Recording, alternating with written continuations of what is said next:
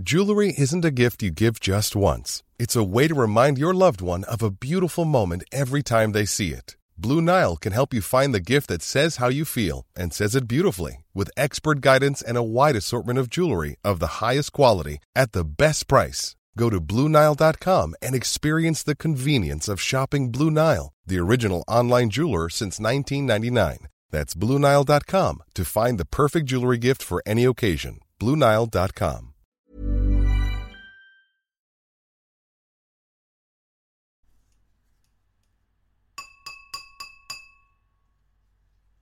Fair fa your honest sonsy face, great chieftain o' the puddin' race. Aboon them ye tak your place, pinch, tripe or thairm. We'll are ye worthy o' a grace as lang's my airm. The groaning trencher there ye fill, your hurdies like a distant hill. Your peen wad help me to mend a mill in time o' need, while through your pores the dews distill like amber bead. His knife see rustic labour dicht and cut you up with ready slicht, trenching your gushing entrails bricht like ony ditch, and then, oh what a glorious sicht, warm, reeking, rich. Then horn for horn they stretch and strive, they'll take the hindmost on the drive, till a' their wheel-swallowed kites belive are bent like drums. The auld guid man maist like to rive, bethink it hums. Is that our his French ragout, or olio that wad staw a sou, or fricassee wad macker spew with perfect scunner? Look down with sneering scornful view on sic a dinner?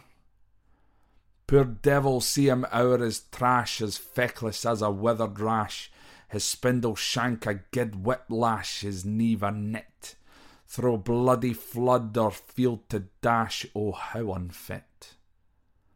But mark the rustic haggis fed, the trembling earth resounds his tread, clap in his wally nieve a bled, he'll mak it whistle, and legs and arms and heads will sned like taps o' thistle. Ye powers wha make mankind your care, and dish them out their bill of fare, auld Scotland wants nae skinking ware that japs in luggies, but if ye wish her grateful prayer, gie her a haggis.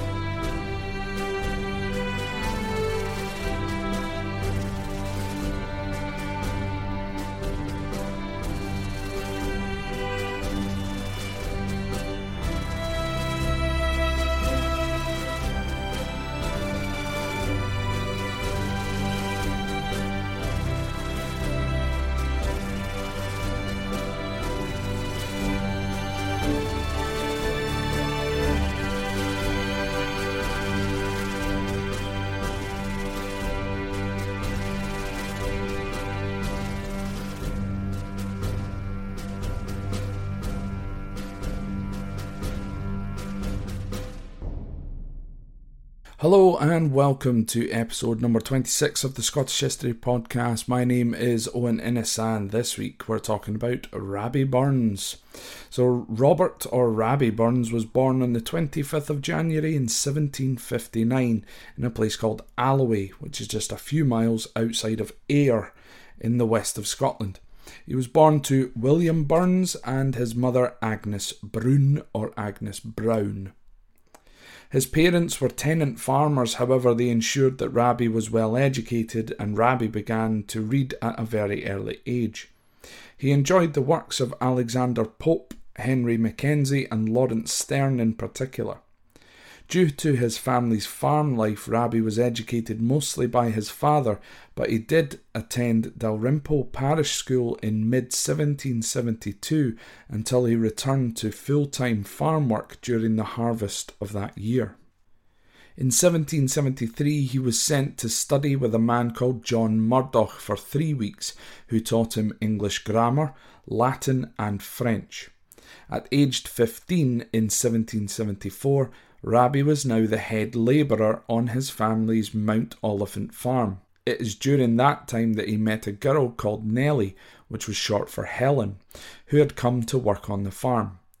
Rabbie wrote his first poem about Nellie called "O Once I Loved a Bonny Lass," or more commonly, Handsome Nellie.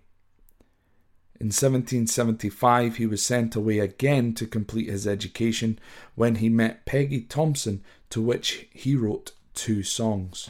Due to issues William Burns had with his landlord at the Mount Oliphant farm, the Burns family moved to a farm at Loch Lee in South Ayrshire near the village of Tarbolton. It was the community of Tarbolton that the Burns family integrated into, with Rabbie joining a country dancing school in 1779, much to the disdain of his father. And Rabbie and his brother Gilbert formed the Tarbolton Bachelors Club in 1780, which was a debate club for men only, and a lot of their debates were about love or women. At age 22, Burns moved to Irvine to work as a flax dresser, but returned to the Loch Lee farm after the flax shop was burned to the ground during the workers' New Year party, of which Burns was a part of. When he returned from Irvine, he met a man called Captain Richard Brown, and it was this man who encouraged Rabbie most to become a poet. Rabbie's father, William Burns, passed away in January of 1784, and along with Gilbert, Rabbie tried to keep the Loch Lee farm going. However, they both ended up moving to Mauchline instead, to another farm at a place called Mossgiel. Whilst pursuing a relationship with a woman named Jean Armour, Rabbie had a daughter called Elizabeth with his mother's servant Elizabeth Peyton. During that time, Jean fell pregnant herself in 1787 and gave birth to twins in March the following year. Jean Armour's father did not like Rabbie and had initially forbade the couple to be married and even sent Jean away to live with her uncle in Paisley, but the marriage went ahead in 1788. In total, Jean and Rabbie had 9 children together, however only 3 had survived through their infancy. Due to a lack of success in the farming occupation, Burns found himself in debt, which led him to being offered a job as a bookkeeper on a sugar plantation in Jamaica. A bookkeeper in this instance was someone who kept a record of the slaves on the plantation. Now, Burns' views on equality were addressed in his poem The Slave's Lament, where it was confirmed that he held egalitarian views. Before he married Jean Armour, Burns was actually married to a woman called Mary Campbell, who he had met at church when he lived near Tarbolton. They married on the 14th of May in 1786, however she contracted typhus from her brother and died in October of that year in the town of Greenock. Burns' first book, Poems Chiefly in the Scots Dialect, was published on the 31st of July in 1786. The book was actually meant to raise money for Burns to move to Jamaica. However, he found instant success with the book that arguably contains some of his best work, with Twa Dogs and To a Mouse being particular favourites of mine. Due to the success of the book, which was also known as the Kilmarnock volume, Burns was invited to Edinburgh to publish a second and longer adaptation of the first book. For the cover of what is now known as the Edinburgh volume, the publisher William Creech commissioned a portrait to be painted of Burns. This was the now infamous painting of the man and was used as the cover on the book. During this time, Burns met a 16-year-old Walter Scott, who would go on to have his own influence in Scottish culture, of which we will cover at some point during the course of this podcast. Whilst in Edinburgh, Burns had a number of affairs, one of which with a Jenny Clow, or Clow, a servant of another of Burns's mistress, and Jenny bore Burns a son in 1788. Another one of Burns' affairs was with a woman called Nancy McElhose, or pseudonym Clarinda. The pseudonym appears in a number of Burns' works. So that particular affair with Nancy McElhose bore the poem A Fond Kiss. Burns sent Nancy the manuscript of said poem just before she herself left to go to Jamaica. Now, once he left Edinburgh in 1788, he rekindled his relationship with Jean Armour and then getting married, and they took a lease on a farm in Dumfriesshire. However, come 1791, Burns gave up on farming altogether. In November the year before, 1790, he had completed what was considered to be his masterpiece, Tam O'Shanter. After giving up on the farm, Burns and Armour moved to the town of Dumfries. Burns now turned to songwriting and became a lyricist. During that time, he wrote hundreds of songs for countless published books. Burns would also spend time collecting and preserving traditional Scottish folk songs, and on some occasions he would even revise, expand on, or adapt the songs to fit with certain tunes. His world-famous "A Man's a Man and a' That" was one particular example, but of course his adaptation of Auld Lang Syne, sung traditionally on Hogmanay or New Year to non-Scots, was also set to the tune of an old Scottish folk song. Auld Lang Syne, I must also add in here, was also it was a song that he had heard when he was collecting these songs, and he adapted it to the version that we know today.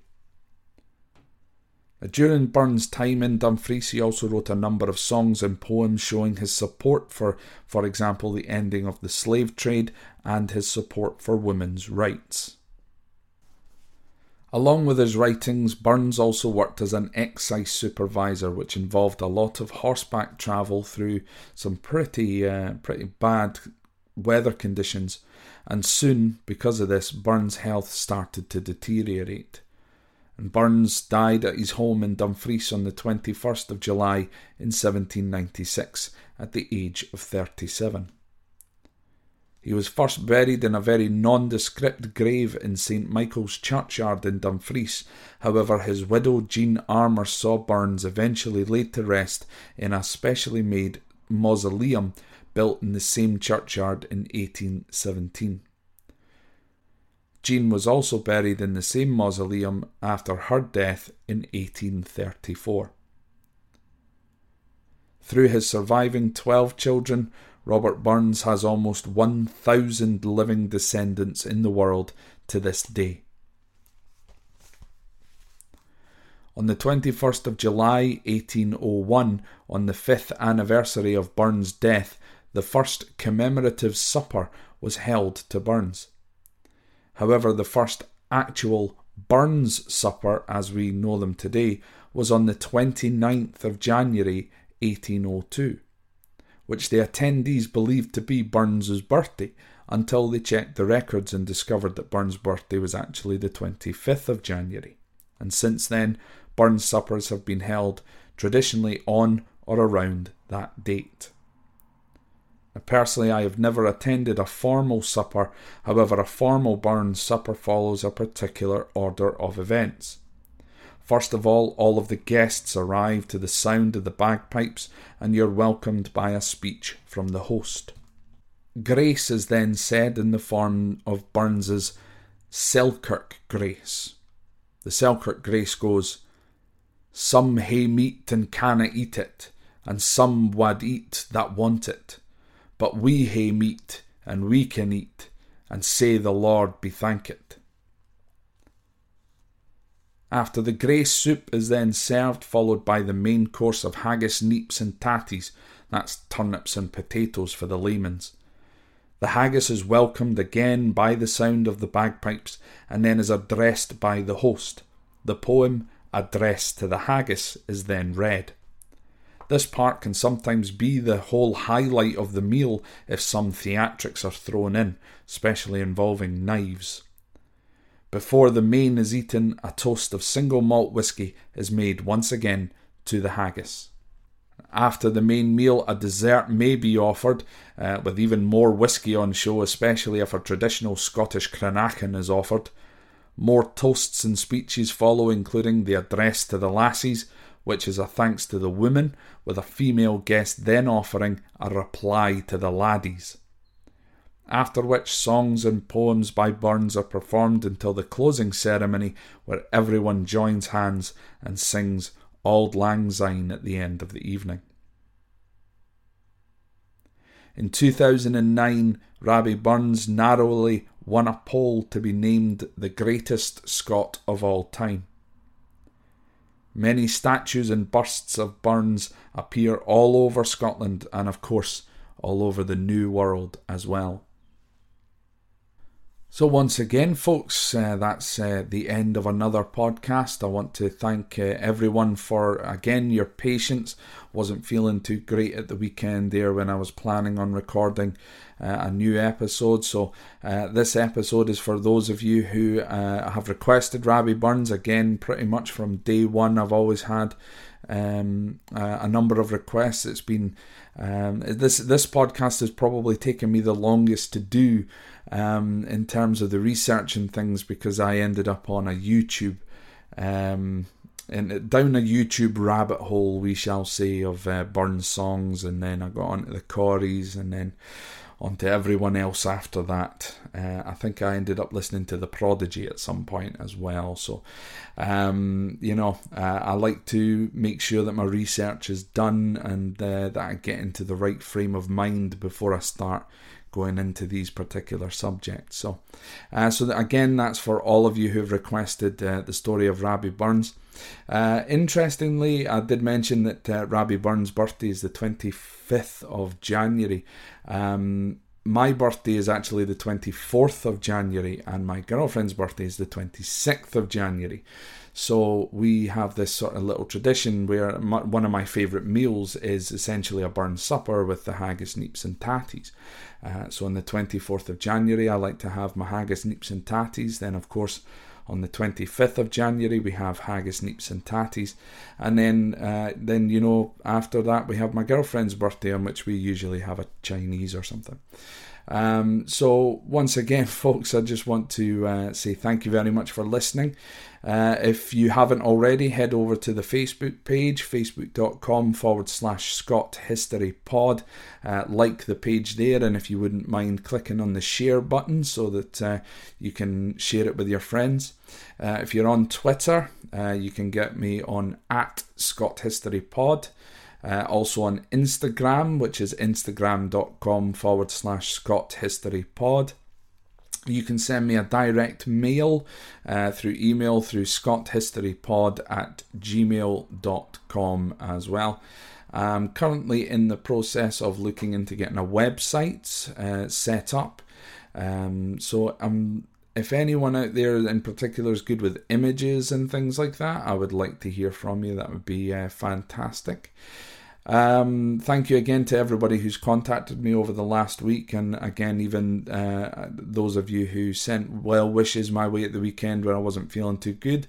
That's it's so very, very kind of you, and I can't believe that I get such a great response from doing this podcast. So I'm absolutely overwhelmed every single week. If you want to support the podcast in any way, you can do so. That's via the Patreon page. That's Patreon, patreon.com/Scot History Pod. Another thing that I should mention as well, I've been listening a lot to a couple of other podcasts, one in particular that I gave a shout out to before. However, I think I got the actual name of the podcast wrong. It's the Thistle Do Nicely podcast. So Thistle, THISTLE, as in the weed or the flower. So Thistle Do Nicely, done by some Scots who live now in New York City. Their episodes are fun, they're funny, and I really enjoy it. So they gave me a shout out on their latest episode, which was about haggis, believe it or not. So I do recommend that you head across there, and some interesting things might be happening in the future there. Aside from that, folks, once again, I'm hoping to be back again at the weekend, so keep your eyes on your favourite podcast app, whether that be Apple Podcasts, Spotify, whatever. YouTube, again, you can subscribe on YouTube. Just search for the Scottish History Podcast. You'll be able to find me, no problem at all. And if I just check quickly my wee stats here as well, for those of you on Apple Podcasts, if you wouldn't mind giving the podcast a little rate as well, rate it honestly as well. If you think it's 1 star, 2 star, whatever. Obviously, I do prefer 4 or 5 is always good. But at the moment, we're currently sitting at number 140 on the Apple Podcasts education charts, which I think is just, again, baffling that I'm anywhere near that. And also last week we were sitting at number 33 in the education charts in New Zealand. Again, just blown away by all of this. But as per usual, it's very early in the morning to me, or to the clock, but to me it's very late at night. It's 6:30 in the morning. So I'm just rambling on now. So once again, folks, thank you very much for listening. Like, share and subscribe the podcast every which way that you can. Send me a message, talk to me, tell me about anything that you would like to hear about in the future, and I will speak to you again, hopefully, fingers crossed, this coming weekend. Thank you very much. Cheery.